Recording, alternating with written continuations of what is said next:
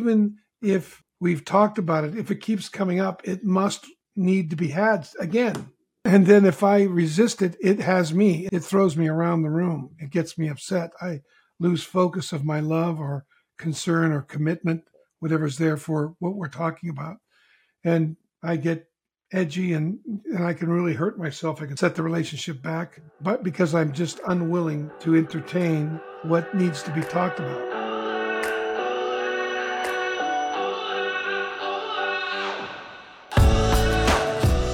Is your communication generous?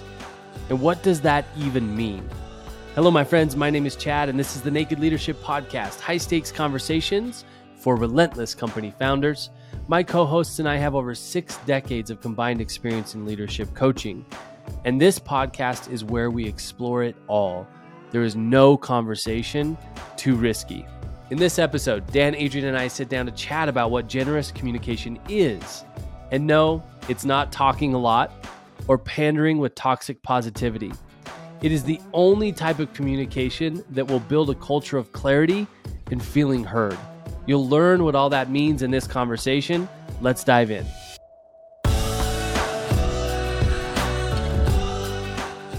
Dan, Adrian, gentlemen, it's so great to be with you. Yes, here we are. Excited to Back be here. Again. I have a question for you. Do you ever find yourself saying the same thing over and over again to somebody? I love it. I really. Isn't that what marriage is? Isn't that what exec team meetings are? Yeah, that's right. Well, marriage is like one place that I really hear this from my clients a lot, is like, we have this conflict in our relationship and we've talked about it again and again and again and again. And they're usually surprised when I say, great, that's awesome. Keep talking about it. That's not what they want to hear, because they want to think that they can say it once and it's over and it's done. And, anyway, so this complaint of like, wow, we have to talk about this again, or people have to hear something again, or I need to continue to ask for what I need. It's the idea that this is something opposite of generous communication. The topic of conversation today is around generous communication, this idea. So I want to get there in a minute. I really want to help people identify with what the complaints are, the experience of not communicating generously, or even where they might be resisting communicating generously. And this often looks like a waste of time, being repetitive, people not paying attention, that kind of stuff. What is it that you guys experience or hear in the experience of not communicating generously? Well, we know that communication is not a lot of what you say. It's really around your presence and how you say it. So I think a lot of it'd be interesting to track. It'd be interesting to have it recorded, actually, of how you talked about the thing you keep repeating. Because I know in myself, it's like some points I'm just like, hey, this is what I'm saying. It's like our mood shifts and our mood becomes more irritable or frustrated or dire or edgy or crusty, or pick an adjective. Because I think a lot of the reaction to something not working or something not getting across, that's when we're talking about it loses any generosity. I'm not actually here concerned about the other person anymore. I'm just really here to try to get this thing done with. Not that there's not moments when you need to get really clear and cut the bullshit and get right and straightforward and to the point. There's needed for that. But that can be that ought to be strategically intended instead of a reaction. Yeah, I call it like it's instead of you having the conversation has you, and that shows up like, well, we already had this conversation. But what's true is you might have had the conversation. You might have said the conversation. They may not have had the conversation that they have about it, and you may not be interested in what they have to say about it. That's why that's a way of saying, I'm not interested in what you have to say. I already talked about this. And that's why a spouse is so helpful. Because even if we've talked about it, if it keeps coming up, it must need to be had again. Like, and then if I resist it, it has me. It throws me around the room. It gets me upset. I lose focus of my love or concern or commitment, whatever's there for what we're talking about. And I get edgy and I can really hurt myself. I can set the relationship back, but because I'm just unwilling to entertain what needs to be talked about. Dan, what's the distinction for you between somebody like thinking they had the conversation and actually having the conversation? At least that's what I heard you saying. I remember a time Eileen and I were working for Adrian.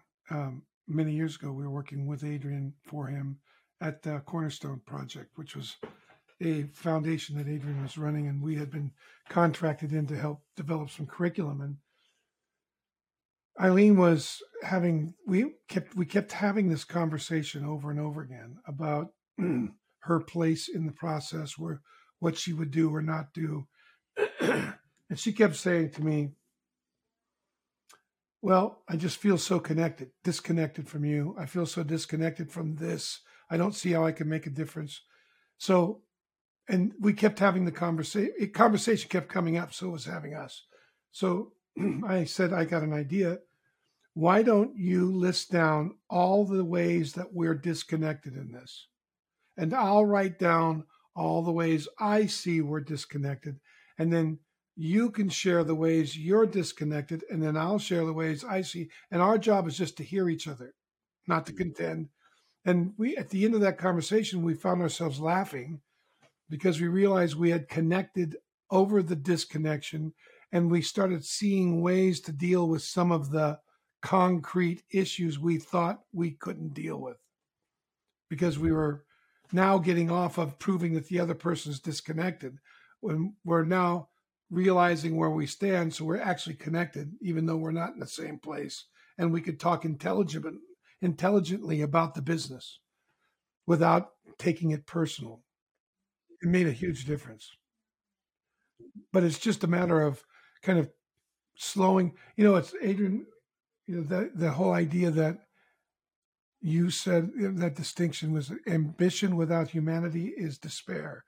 And the ambition of getting the thing done was really despairing, because we were getting it done, but we were running over each other. So when we sat down and stopped and talked and really reconnected to our humanity, it was like all of a sudden meaning returned to the relationship and in the organization.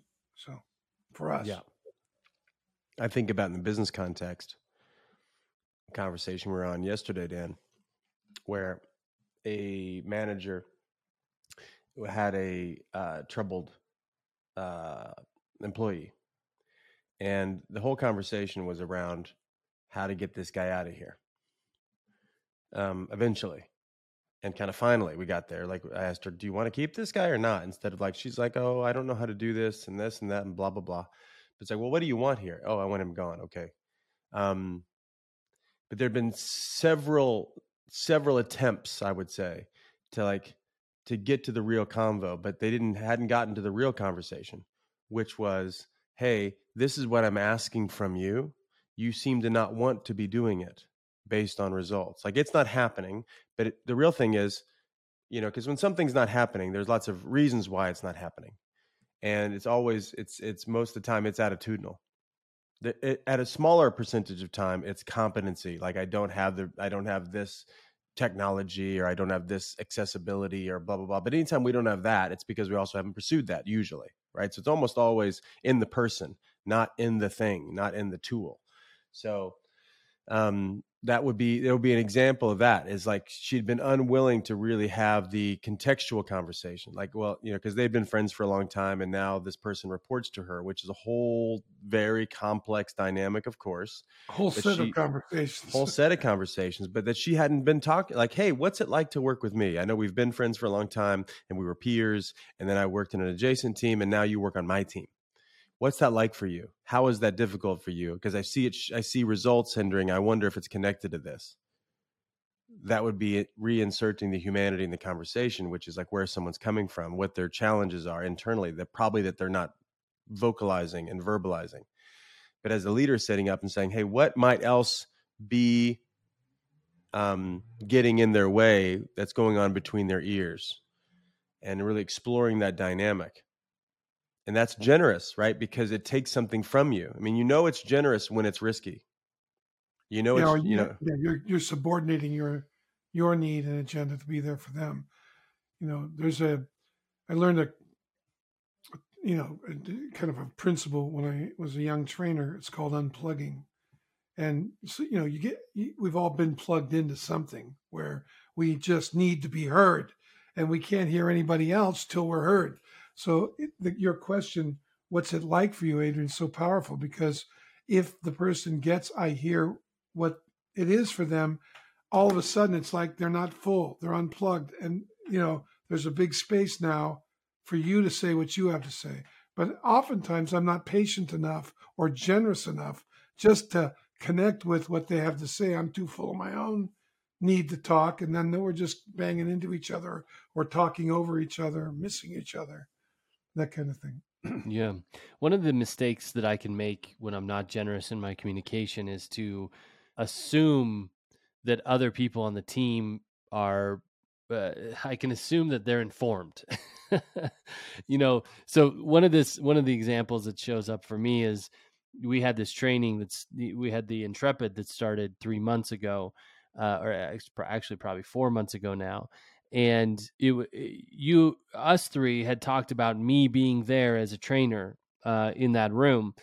Eileen wasn't privy to those communications, and I even had the thought at one moment of, because Eileen runs all the logistics of the training, she takes care of everybody, and she does such a good job of taking care of both anybody who's training and participating, and she really makes arrangements, make sure everything. And I even had the thought, well, I wonder if Eileen knows. And for the sake of, I don't know what speed, whatever, I just said, well, I assumed, I'm sure she'll be informed. Right. And you guys are smiling and shaking your heads, but I know that's not generous in my part. What, us be generous with each other? Don't even think about that. We left you and her, both of you, hanging out.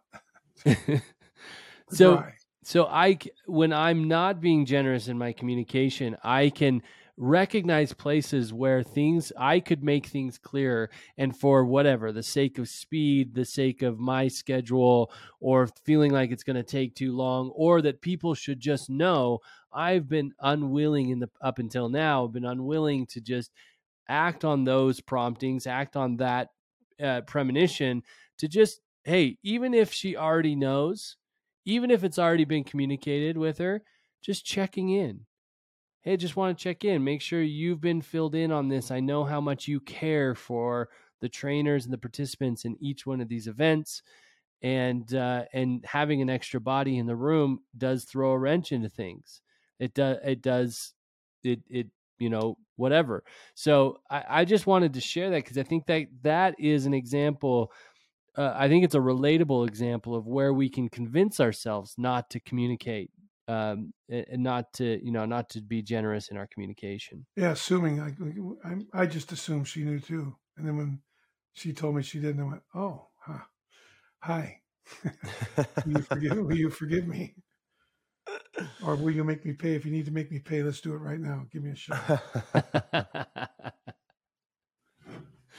So this idea of generous communication, I mean, a lot of people are going to be listening to this going, okay, well, how do I do this? How? And it's not a how, it's a who, as we often say. We're a bunch of owls. Who? Who is it going to require you to be in order to notice the places where you're not communicating generously? Who is it going to require? Who are you going to need to be in order to commit to communication generously, or generous communication?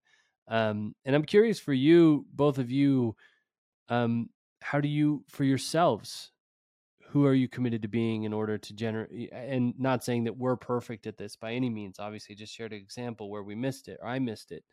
I'll take ownership of that. We all missed that. How do you pay attention to this? Well, I've been thinking about this notion we have in our culture, like being in the moment, which sounds really romantic. It really does. It really does. Right. So being in the moment. So a lot of who must I be to be generous? I have to give up this moment. There might be aspects of this moment that I actually need to give up on, which is usually my own self-concern, my own fears, a lot of my own emotions, because my generosity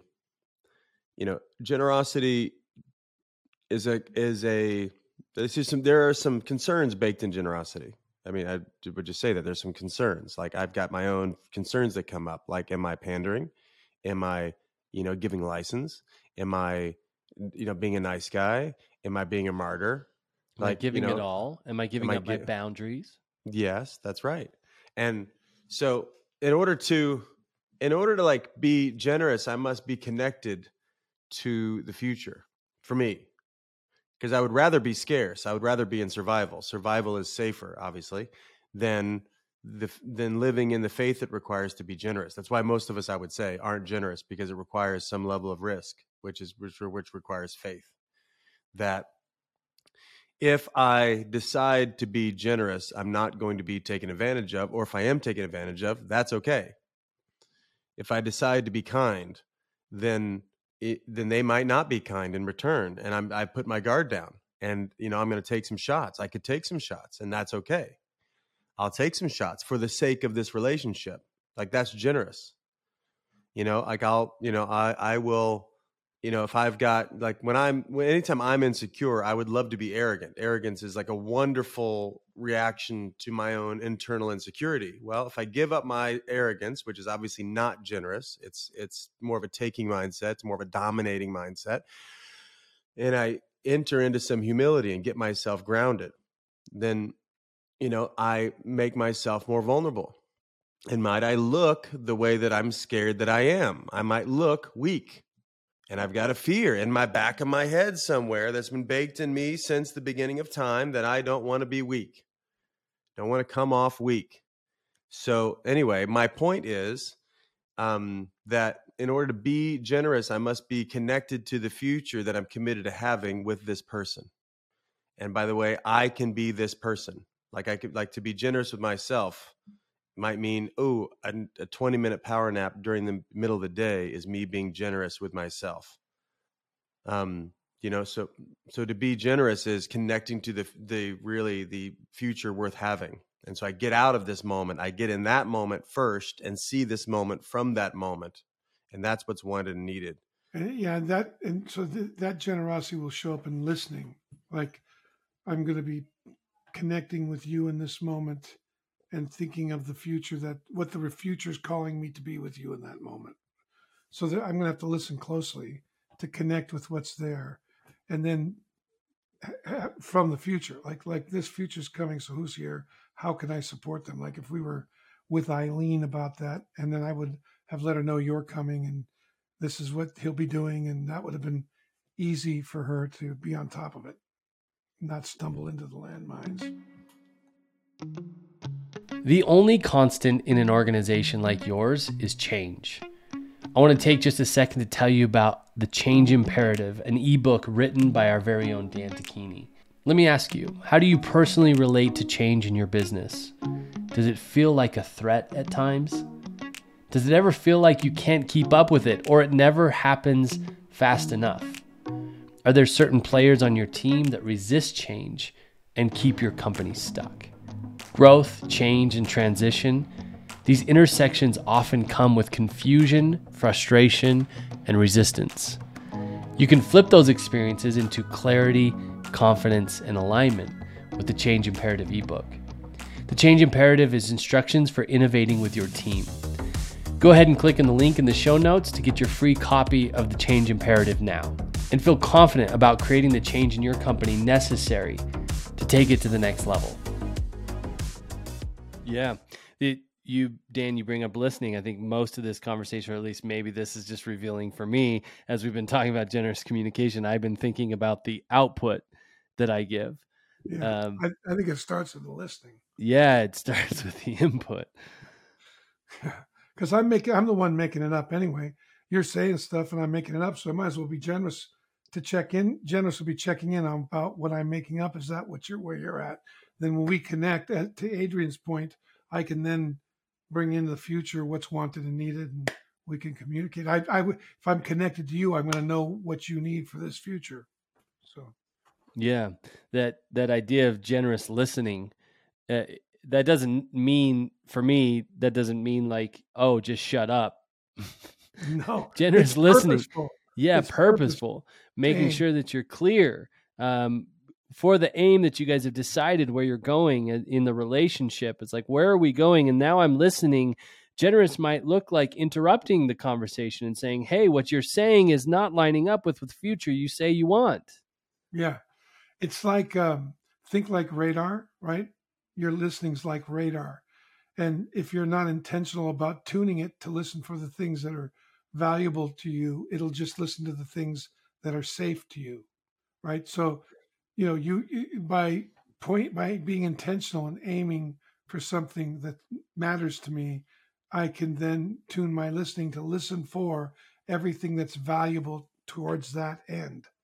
So there's a hierarchy of concerns that inform the way I listen to you. So if I'm committed to teach my granddaughter how to ski, I'm committed to teaching a manager how to listen in a conflict, then I'm going to listen for how they're listening, what their impact is.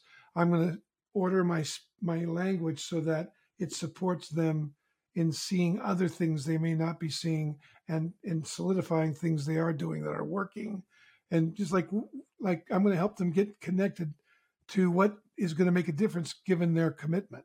My listening is going to be tuned into it, right? So how often do you go into a conversation and you're not intentional and it goes sideways because you haven't, you stepped on a landmine, you neglected, you hurt them, you weren't really, to Adrian's point, thinking of the future you were committed to. So your listening is lazy and you miss things that are important to the relationship that might have been pre-declared, predetermined. What we're committed to is a superstition. It's an apparition. So the we is, if we have two people, it's what I'm committed to and what you're committed to. There's places in which these things overlap, but the reality is the dynamic there shifts all the time. Like can shift a second. And we know this when in a conversation, especially a difficult conversation, is that there's moments of deep connection, there's moments of deep disconnection, and it can go extremes, and it's multidimensional. So listening for where I'm headed, listening for where they're headed, in their language, right? So, but listening to both. And part of it is to break up the assumption that where we were committed yesterday is where we're committed today. That's an assumption that'll get you in a lot of trouble. First off, at least that's something that comes to mind for me as well. And I was also just going to say, like, there's to share or to communicate generously. It is going to require, I think, to this point, listening in a way that is more intentional than before, and also then speaking in a way that might be unconventional, meaning like the most generous thing I could say might be the hardest thing to say, or the harshest even, or the most, the thing that is really dangerous to say, that might even upset the other person. They might choose to be upset by it. That might actually be the most generous thing. Now, how you say it, of course, like the mood with which and the purpose with which and all that really does affect how that lands. But, being generous doesn't mean always being, or ever doesn't like being nice. Like sometimes the most generous thing to say is just the truth as it is. as it occurs to you anyway. So it's not like be generous, like I'm always even, it's not like even in that dynamic of positive or negative. Most people think generous, generous is positive, and so now I have to be positive all the time. Well, that can be your least, you being positive all the time, like learning a new dance on the deck of the Titanic, that's great, but you're going to die. So might as well talk about, oh, hey, by the way, we had this dance, rehearsal planned, but if we don't pay attention, we will be dying soon. So let's give up the joy of dancing for the sake of tomorrow. That's the idea of toxic positivity, right? Yes. Let that sink in. Good one, Dan. Yeah, that kind of approach can be disparaging to your relationship, obviously, to your aim, if you're listening to how you can just be positive all the time. Right on. Yeah. And I can so easily do that. I mean, that's like a confession for me. I can so easily be entranced by the idea that if I'm the make it better guy, that I'm a gift to the situation, because I'm always like, let's just make this better. Let's work together. Let's be connected. Let's da, da, da, da, da. And man, I can be such a mess when I'm only that way, instead of like, it's not better.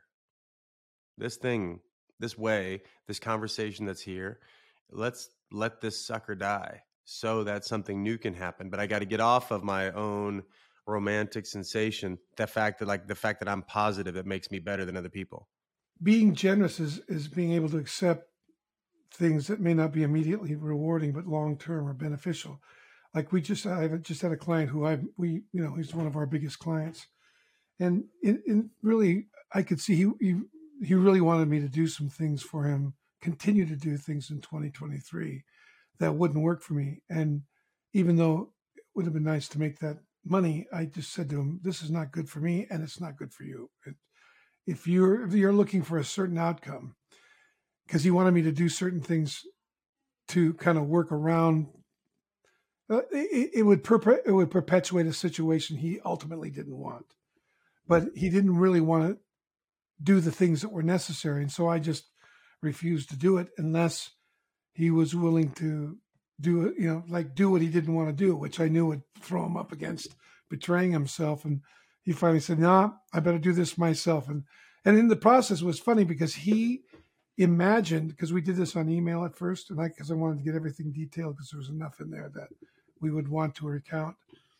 In the process, he thought that I was angry with him, or he thought that because I wasn't answering his request, he didn't view it as a generous act. But by the end of the call, by the end of the email exchange and 2-day conversation, he thanked me and said, I get what you're up to now. Thanks. I appreciate it. Because my point to him was, I ain't going anywhere. I'm just saying, if we're going to do this the way I want to do, it's not going to really serve you, because I'm not going to pander. I'm not going to try to work around what you're afraid of here. You need it. If you did it, then it'll be handled, because you'll handle it, because it's your deal. I can't take authority for what you need to do. I can only take authority for the things you hire me to do, and other stuff I know better, right? And it was great, man. At first he was angry and a little pissy, and now he's thankful. It's like, and I'm looking forward to it. I know now he wants to talk and get together, and all of a sudden the resource is there, right? Where there was none. I mean, instantaneously. Yeah. I think that's why. I mean, it's I'm sorry. Go, Chad. No, go ahead. I was going to wrap it up, so I'd love to hear your last thought. Well, I was just